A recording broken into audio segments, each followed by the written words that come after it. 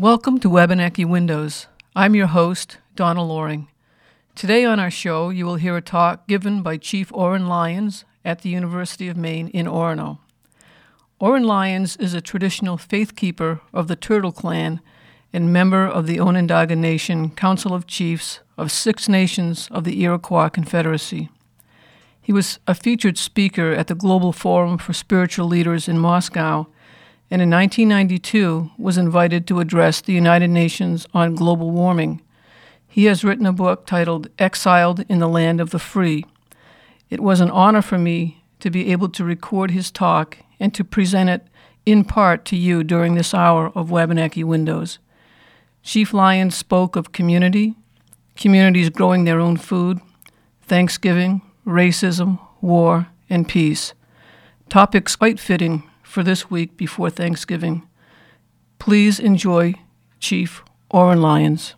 This is a radio recording, and Donna Loring is going to put this on a radio show, so I got to be careful what I say.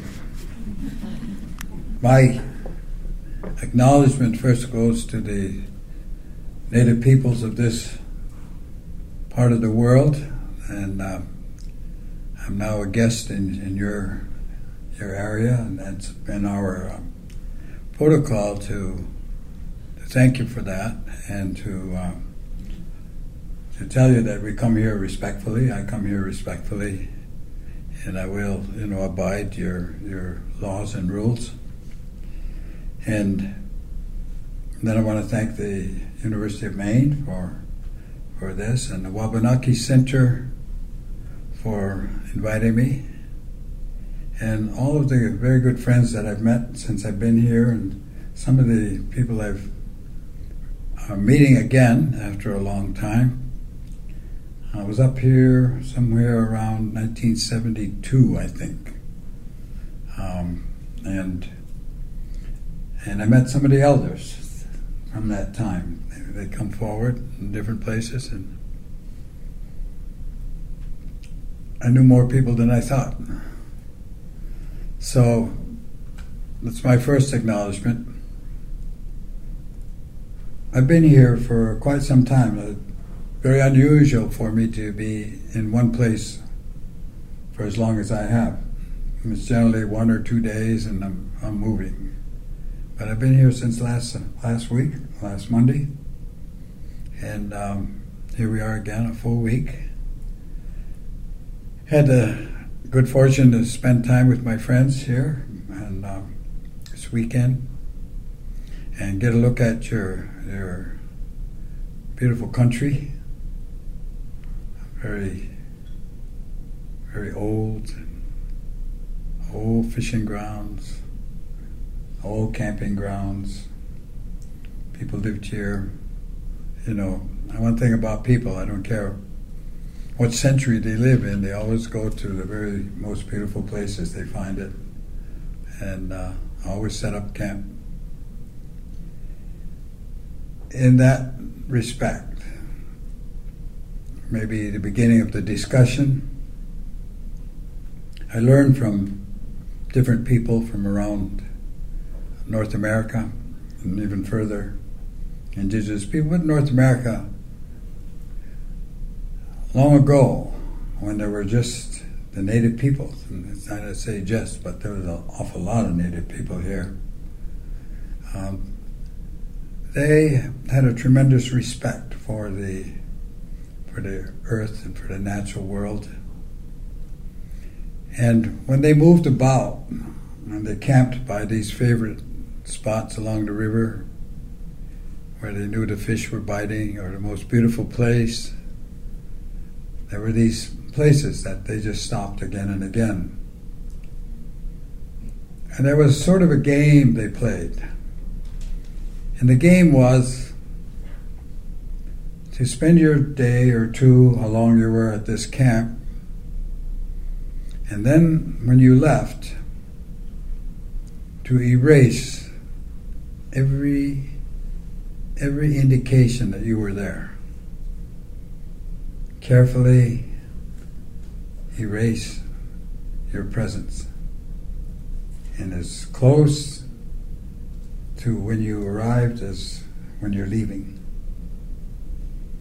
And the next person or group that came in would come in and they would study the campsite and they would try to guess how long ago or if anybody was here. And they all did that. And you never left a trace of yourself. It was not only a game, but it was also a process, a way to respectfully spend your time at this particular place and to leave it the way you found it. Unfortunately, today, the different cultures and the different ways of life, not only do they leave traces of who is here, they leave monuments, large monuments, almost equal to their ego. And they named the place after themselves. You know, all of these places in North America, and we'll kind of just stay in the area here, all had names. Every place had a name. Every river had a name. Every town. And they all knew those names. And I don't think any of them ever was after a human being. It was after something that happened there, an event, or the place itself. So what I'm talking about is the practical approach to being respectful about where you live and how you live. And always in regard to the next one coming. Really important. And that would go on even to the next generation coming. And even beyond that. So we're talking about a way of life. A way of life that reflected the values of the people who lived there. Pretty common way when you move around the whole world and you talk to the different places and the different people. Always with respect. We'll move up into contemporary times, into today's times, and some of the situations that we're facing now. Cultural devastation of places, lands being exploited and not repaired, resources of water and food, and maybe just a place to be challenged now all over the world. When we talk about those times long ago, there weren't that many people in the world. If you wanted to count them all, there were just few compared to what's here today. Compared to what's here today, there are very few. Still many.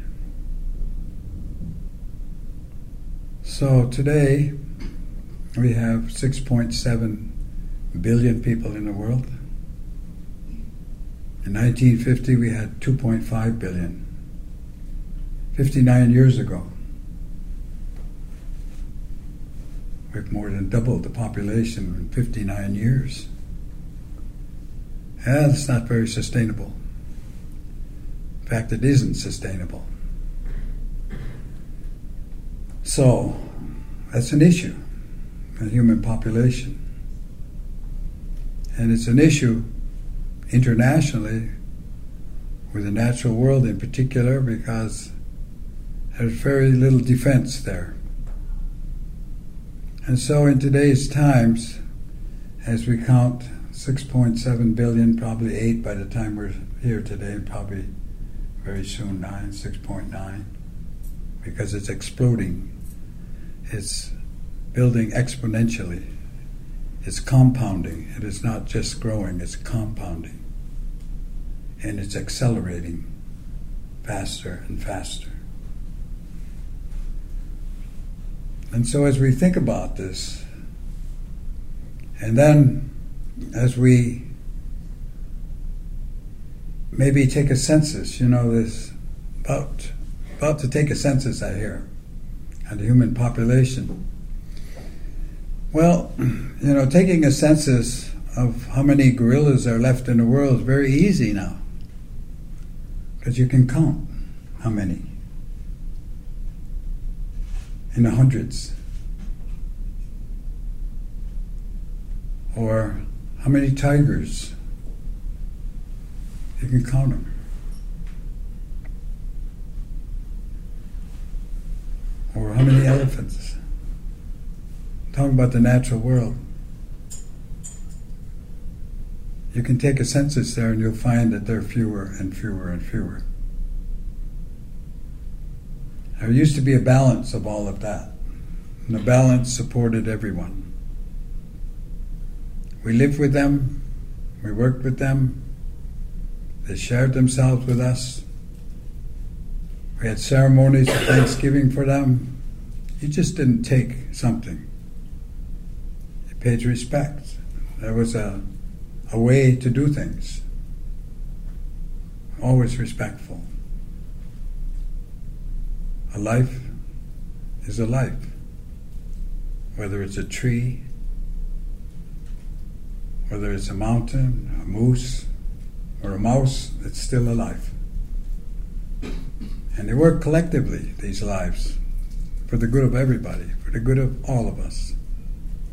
So now we're coming to that point where we can count mostly human beings. And that is at the expense of everything else.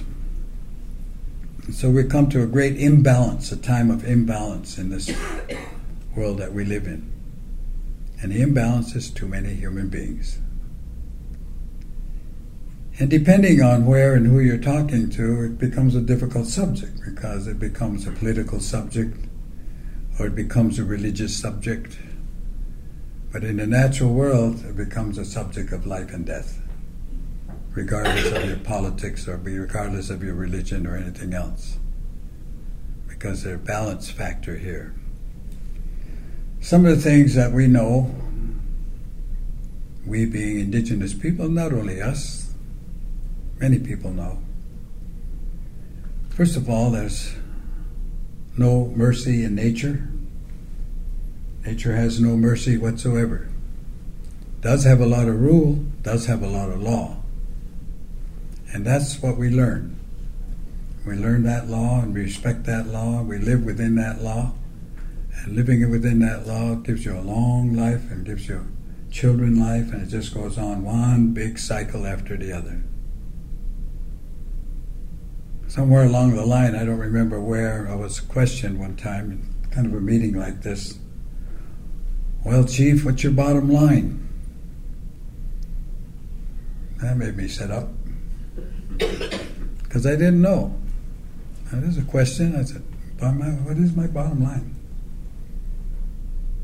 And I told the person who asked the question, I said, I'm going to have to study that. I can't answer you because I don't know. What is my bottom line? So I thought about it, and I came, first of all, the understanding, what is a bottom line? Well, what is that? And of course, all of us in this world that we live in today, we know what that bottom line is. It's the last line on profit or loss. It's a monetary discussion. He was putting a monetary discussion in the spectrum of life. Well, I guess we live in that. But I said, well, wait a minute. So that's the bottom line. Okay. Well, then what is my bottom line? And then I said, well, being who I am, Onondaga Nation, living within the community I live in, and living the cycle of life that we live in, from one ceremony, Thanksgiving ceremony, to the next, round the lunar clock. I said, I don't have a bottom line. I live in a circle.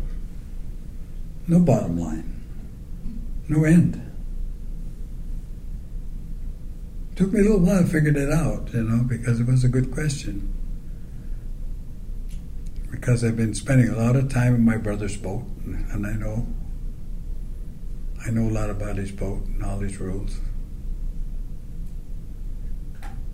So no, I said, we don't have a bottom line, because we live in a cycle of life. Very powerful cycles of regeneration. It's regeneration. It regenerates life. Spring, summer, fall, winter. Spring, summer, fall, winter.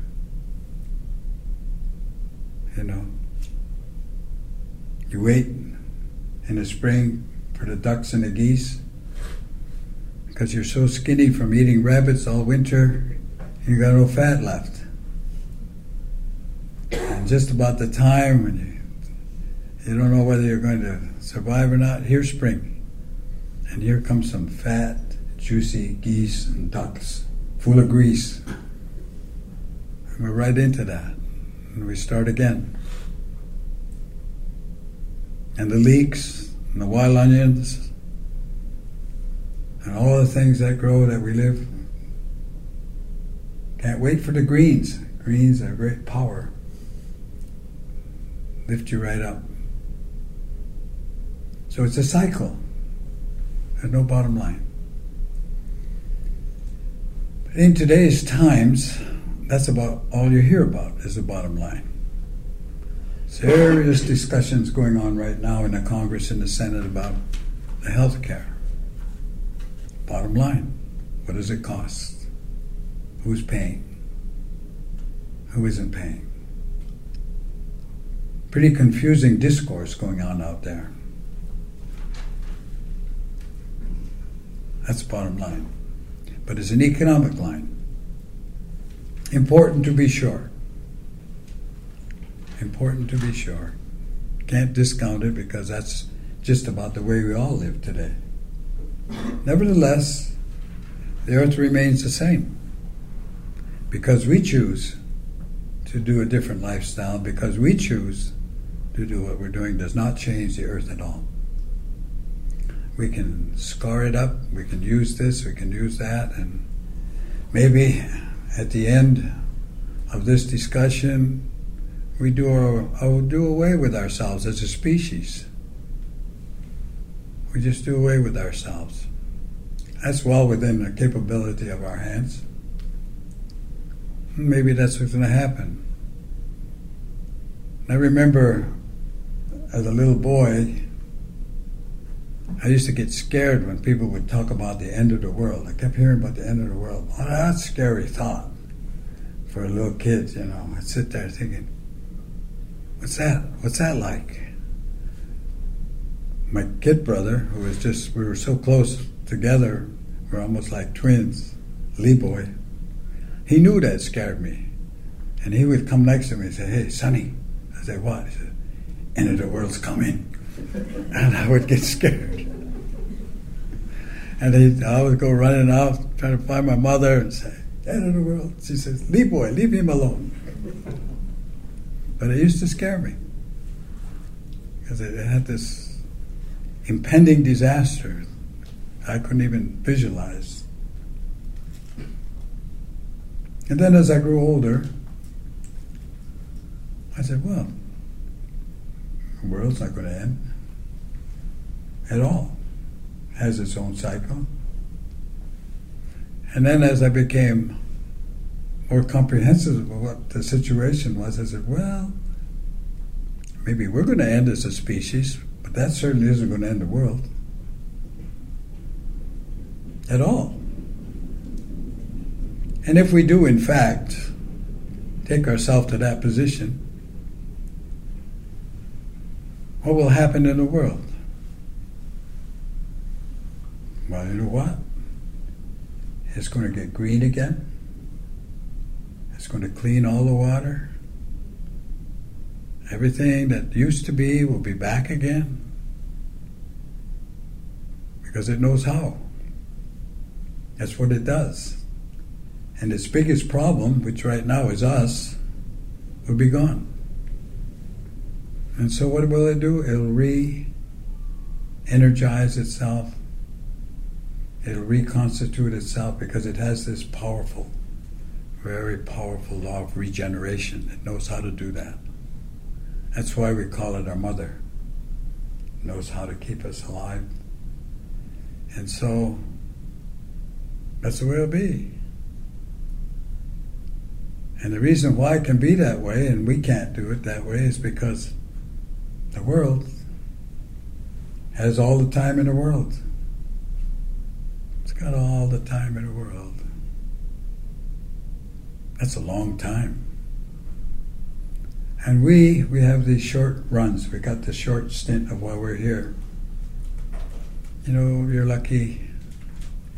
You'll make the full generation, anywhere from 80 on. Many of us don't, but it's a general. That's about where we're at. You get to my age, and you're on a short, very, very short end of the stick. And what happens there is you start to get busy, try to finish your work or finish up stuff and get things done. Don't want to leave a mess. I want to take care of things, you know. It's like getting the wood ready for winter. But you're not getting it ready for yourself, you're getting it ready for your family. You're getting it ready for your children. You're getting it ready for the next generation. That's what you're working for. That's what you're working on. And everybody does that. I mean, that doesn't belong to Indians. It doesn't belong to black people in Africa, or they all do it. We all do it. We all have that understanding. Except maybe corporation presidents. They're not thinking that way. They're not thinking that way at all. But it seems to me that's who's in charge these days. So here we are. And here you are in this room. We got a little while together. Now, just to clear any misconceptions, people say, oh, let's go hear that old man, he knows a lot. Well, I know some stuff, but really, I'm a runner for the Confederacy. I'm a runner for the Haudenosaunee, Six Nations, Iroquois. I'm a runner for the Onondaga Nation. I'm a runner for the Chiefs. I carry their message. I go hear stuff. I bring back news. I travel because I speak the English language very well. I speak it very well. I understand it very well. But not much more. And so that's my instruction. Well, you go. You can talk their language. You go. Tell them what we said. So you don't want to get the idea that I'm some kind of a wise man. I'm just a runner. But in the course of a life, you'll be surprised what you pick up. You'd be surprised what you learn. And in fact, you do turn to the old people. You do turn to them because when there's times are hard, they know. You know, they're always there. They're always there waiting for you to ask a question. Most of the time you don't ask the question until you're almost flat on your back, and then you say, well, I better go see Grandpa or Grandma. You try to tough it out yourself. Instead of, as a kid going over there, they're ready to start teaching you as soon as you sit there. As soon as you come, they'll teach. Always sit there.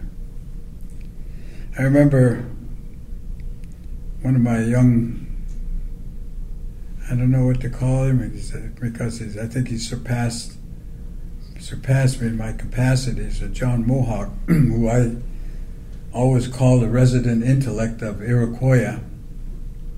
A very smart guy, very brilliant. He could analyze things, and sometimes he'd talk about things and you're trying to understand what he said, he's already 10 sentences ahead of you. You just can't catch up to him, you know. But John he was also a farmer. John planted a lot of corn, you know how, he got it from his father. Could sing songs too, could sing the songs we needed to in the longhouse. He was brilliant. He was really a good companion. Anyway, John, he analyzed things. He would be able to say, well, you know, this happened before, and this is what we did then. And he would know.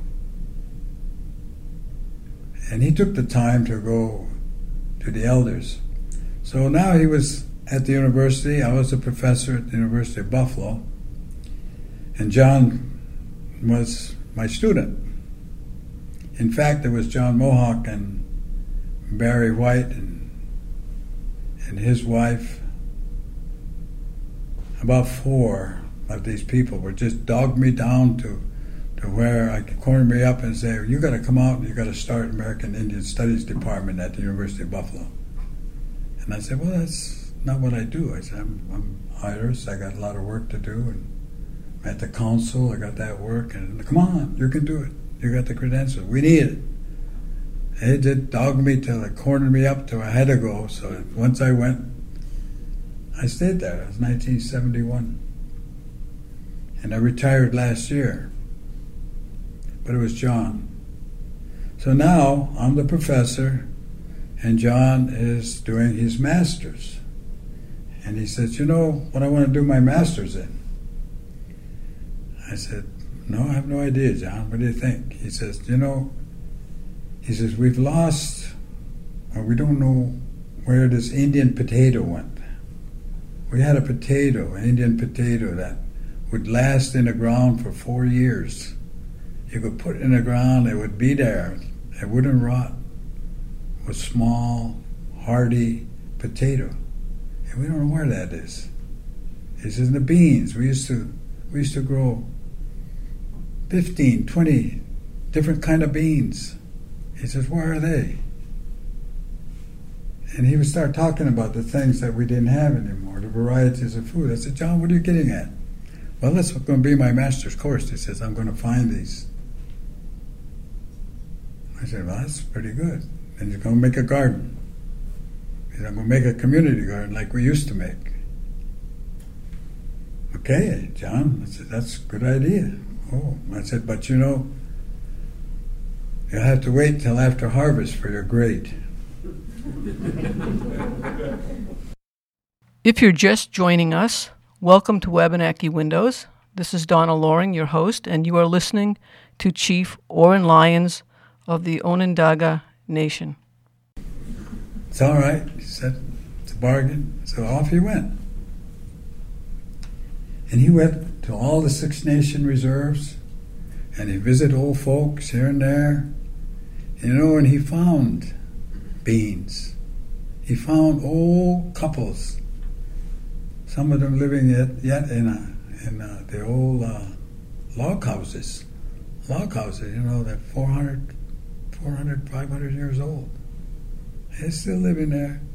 And outside in the corner by the doorway is growing these beans. And they're keeping the beans alive for seed, waiting for somebody somewhere along the line come back and ask for them. And lo and behold, here comes John. You know anything about beans?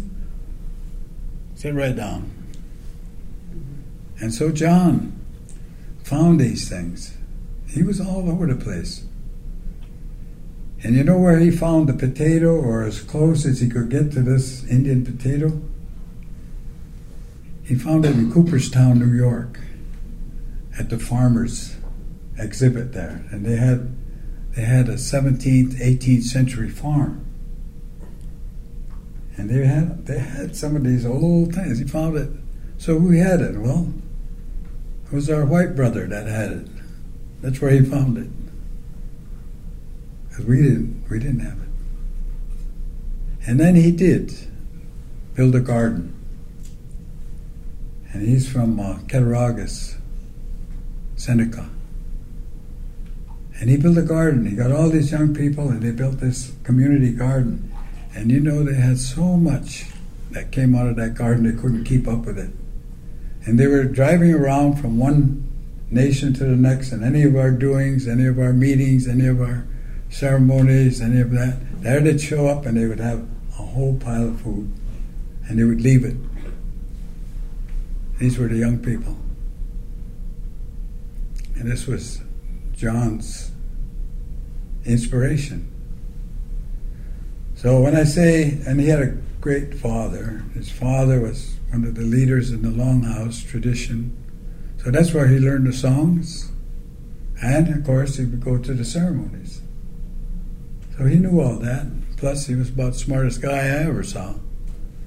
He could remember things where I couldn't. So we depend on John. We depend on him for a lot of things. And he's the one that took over Akwesasne Notes during the 70s, and he made that a very strong paper. He came to me one day, he says, I have an offer. I don't know what to do. I said, well, what is it? He says, well, there's a law firm that wants to hire me. There's a lot of money. He said, they want to hire me, and they're in Washington, D.C. And they want me to be part of their board. On the other hand, he says, we're having a lot of trouble these days, and he's talking about those 70s and 60s, and where there was a lot of Indian action, as you remember. Some of us remember that. And he said, well, he said, I also got the offer to do Akwesasne Notes. And he says, it's a hard choice, because if I go to Akwesasne Notes, I'm going to be living in the woods there, and we'll be living hand to mouth, and I don't think there's anything going to be paid, but we'll have to generate our own funds. He says, on the other hand, I'm being offered a very lucrative arrangement. I said, John, you're asking me to make a decision for you, and I said, I can't do that. But I can tell you this, John, you're going to be a lot more helpful to us at Akwesasne Notes than you will be at that. I can tell you that. Good enough, he said. And John went and took that Akwesasne Notes and made it a real amazing paper.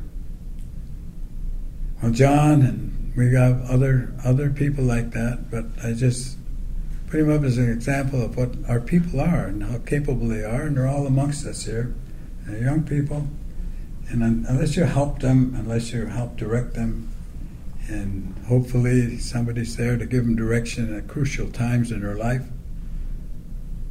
You know, that's where the old people come from. That's where the community comes from, because they're available.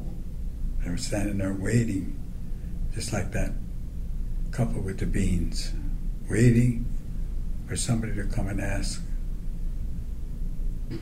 It's like that around the world. We're not the only ones. All over. Same thing. So each generation then is responsible for itself. I mean, you can't live your daughter's or your son's life as much as we'd like to and as much as we try sometimes. No, they have to learn themselves and have to bear whatever they do.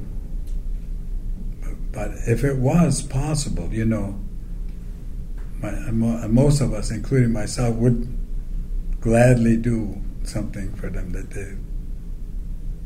but we can't. So what's the best thing that we can do then is we can give them good direction. Good direction. That's what we can do. That's what we're there for. And safe haven, a little protection out of the wind if things don't go right. There you are. That's what you're there for. And those of us who have children and grandchildren and great-grandchildren know that that never stops. They never catch up to you. And you're always the elder. Maybe way down the road, you might need their help, and they'll come help you. If you're there, they're there. So our societies, indigenous societies, really built on that style of life. We had large extended families. We called them clans. That was our identity. That's how we lived. That's who we were. And if they ask me, which I hear now and then, well then, who are you? And I always use the word we. I never say me. I learned that long ago. Never use me or I. It's always we. And I'd answer, I said, we are the ones who give thanks to the earth. That's our mission. That's what we do, and we do it good. We know how. And everywhere I go in indigenous country, I see these ceremonies, and I know what they're doing. Whether their language is different, doesn't matter. I know what they're doing. And your family, right away, they move you right in, you sit right there. And your participation, your presence. You learn these things, by little incidents. You learn something just by little chances, so forth. I remember talking to one of my friends. We were going to, I forget, some kind of a meeting at Onondaga.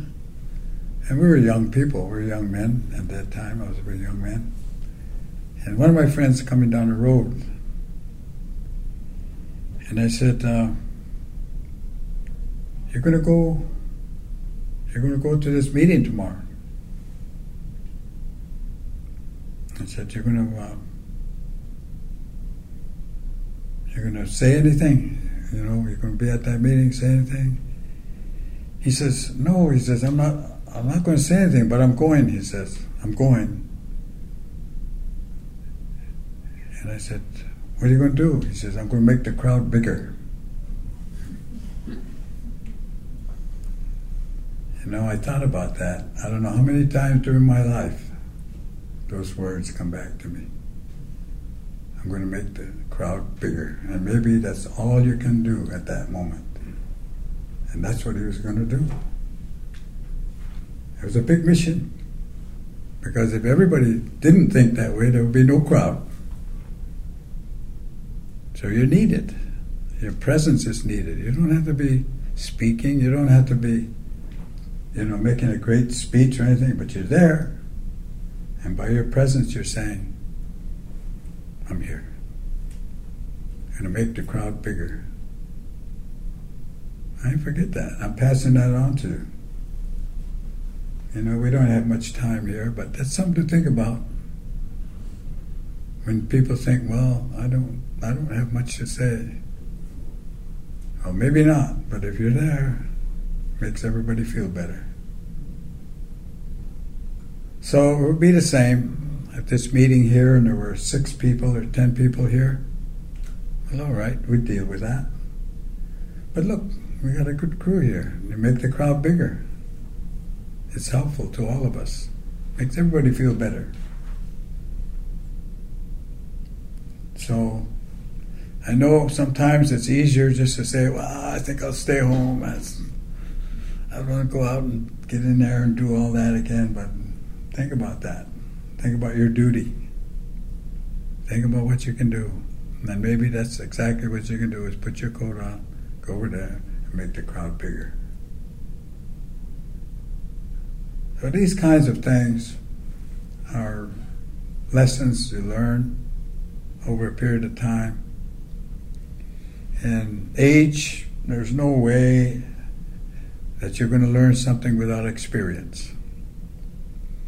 When they said that Obama was going to be president of the United States, I said, well, at the very best, he has only 46 years of experience. At the very best. He's smart, which he is. He's dedicated, which he is. Good principles, which he does. But still, he's only got 46 years. And you know, when you look in a nation and you look at those 46-year-olds, they're pretty bullheaded. They got a lot of energy and they run things at home, but they're not the leaders. Leaders are older. But here we have him. Okay, so he needs a lot of help. He needs a lot of support. He needs some direction. But that's how you think. You have to know what each age does, you know. You have to know what is your work. We were out in Montana, elders meeting, we mentioned, traditional circle of elders and youth. And I took my kids out there. Boy, nephews. Good camping trip. They were young, just anxious to go and see. And you know, it is, when the kids are running about in a camp or in a meeting like that, you think they're not listening. Or you think they're not hearing stuff. But you'd be surprised what they're picking up and how big their ears are, you know. They're listening. You just don't think so. But they're there. And we're talking to this old man, Northern Cheyenne leader, spiritual leader, traditional man, Austin Two Moons. And he says to us one time, talking about this, what are the age groups? He says, well, he says, you know, he's explaining their Sundance to me. This pole, he said, that's when you're born to when you're 20. He says, everybody's in there as kids. They're all children. That pole, that's the next generation or the next step up. He says, they're still young, but they may even have children, but they're still learning. You know, and on he went. Anyway, when my son had his first baby, and he married a young girl. He was younger than he was. They were both young. Nah, to have a baby. So I'm standing there looking at this 10-pound boy, 24 inches long. I said, geez. And he says, boys, that's a close call. And I said, what are you talking about? Oh man, he says, remember what Two Moons said? He said, now my birthday is here, and Monty's birthday is here. The young boy is just born, and it's born like, his birthday was January 27th, and Monty's birthday was April 15th. And he says, you know, Dad, he says, we're almost all children at the same time. My wife, myself, and my son, he's all kids, born at the same time. He said, but he just got to be 21. He said, boy, that's a close call. And I had no idea that he remembered that. And that he was even there when he was talking. I didn't know that. I forgot all about it. But there he was. He soaked it up. He remembered it. He was thinking about it. So these children, you think they're not listening. Yeah, they are. And then all of us remember when in the old days we'd be all listening right around the pipe hole from the ceiling, listening to what they're talking about downstairs, you know. It's just quiet up there listening. Yeah, kids know. So they hear everything, so keep that in mind, you know. You're bringing them up. What I'm talking about now is simple life. everyday life that we know. But that's basically what we do. We live everyday life, every day. I mean, every day is what we have, actually. And my philosophy now, I have philosophy finally, and it's get the best out of the day. That's my philosophy. Well, you get that way anyway, the older you get, because it's one day at a time anyway, so you become more aware of that, so you get the best out of the day. And if you do that every day, then you're not waiting for some major event, that you save money for, and then finally have it, and then it goes away, and that's it. No, if you learn how to get the best out of the day, then you're really living a good life. And you're really absorbing what happens, because so many things happen in one day. And then our instruction, of course, is to, when you wake up, is to give thanks for waking up. No guarantee you're going to wake up. So now here you are. It's okay. That's the first Thanksgiving. And the last one at night is for the day itself and all that happened. So it's a way of respect, and a way of broadening your enjoyment.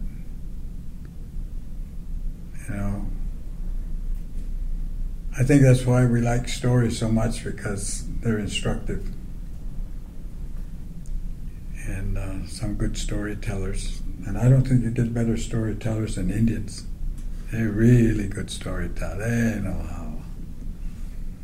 They know how. And at the end of it, there's always a lesson. They never tell a story without some point. Maybe it take them a long time to get there. But they get there, and you remember it. So, today, our children aren't listening. They're not learning from us and our stories. There's a television set going, or there's a computer going, or there's a tweeter going. Somebody else is teaching them. Somebody else has got their hands on them. Unless you're aware. And then you wonder why they do something, and you don't understand it. Well, not paying close enough attention. It's hands-on, this business of raising children. It's hands-on, as you all know. Closer attention, the better off they are. The more disciplined, the better off they are. It's just a problem for them if they're not taught early enough. They get into trouble. So the large family, then, the clans that we had and have, been sitting for the Turtle Clan since 1965. It's a long time. It's over 40 years of sitting on a council. And big family, Turtle's a big family. And they borrowed me. They borrowed me from the Wolf. Because I'm a Wolf.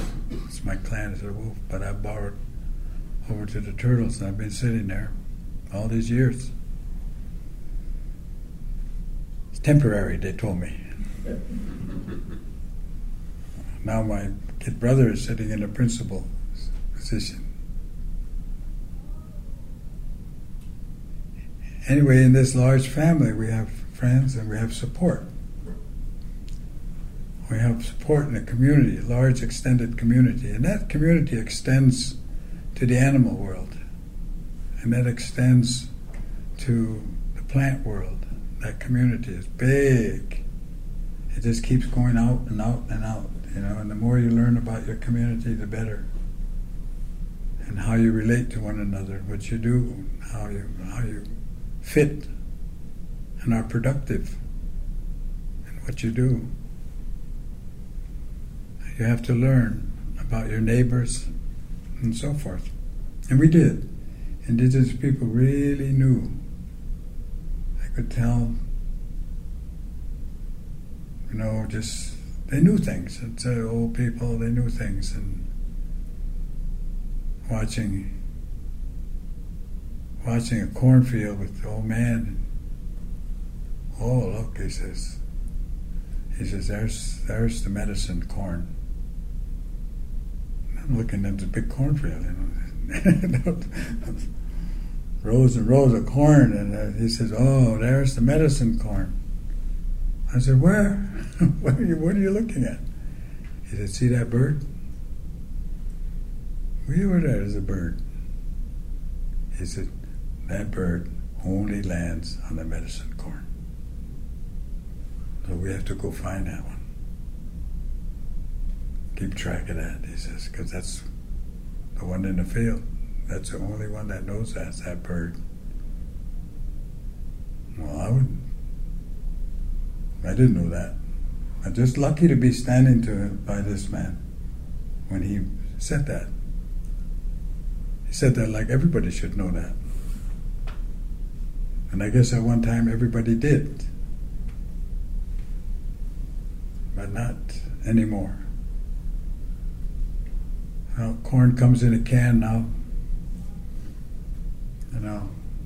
Everything comes in a can, comes in a package, comes wrapped up.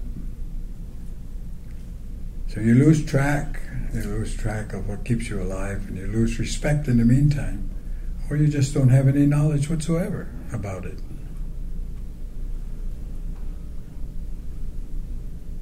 So I guess what I'm saying is kind of rambling around here.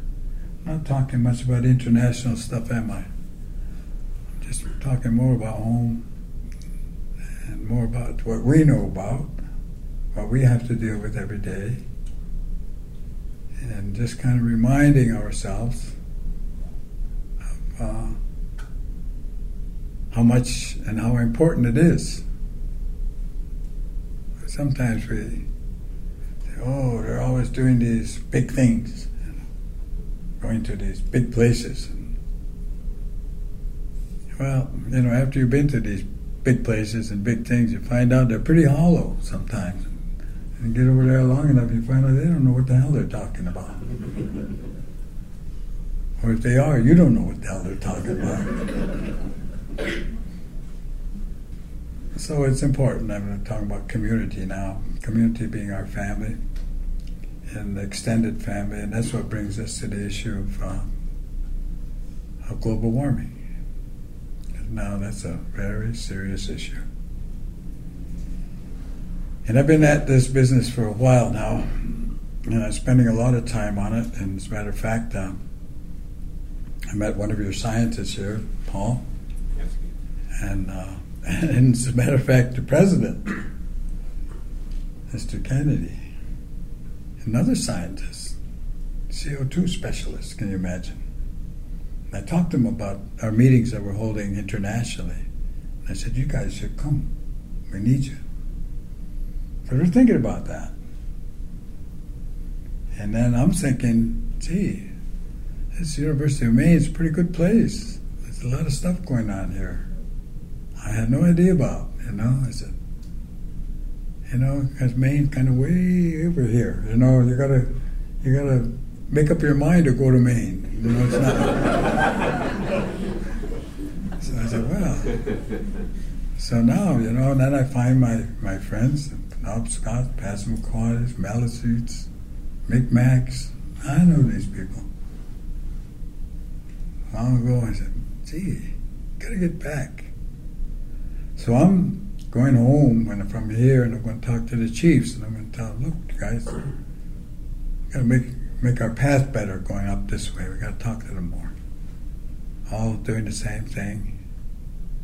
And then they got a good place up there, called the Wabanaki Center, and that's another confederation, and we know that confederation. We know that one. And we got wampum belts, old ones. We got wampum belts between the two of us. I had to remind them. We have wampum belts with Anishinaabe. We got wampum belts with Cherokees, Choctaw, even Seminole. Old time, long ago. We're related. We're related, Indian nations. Really related close. Languages are close.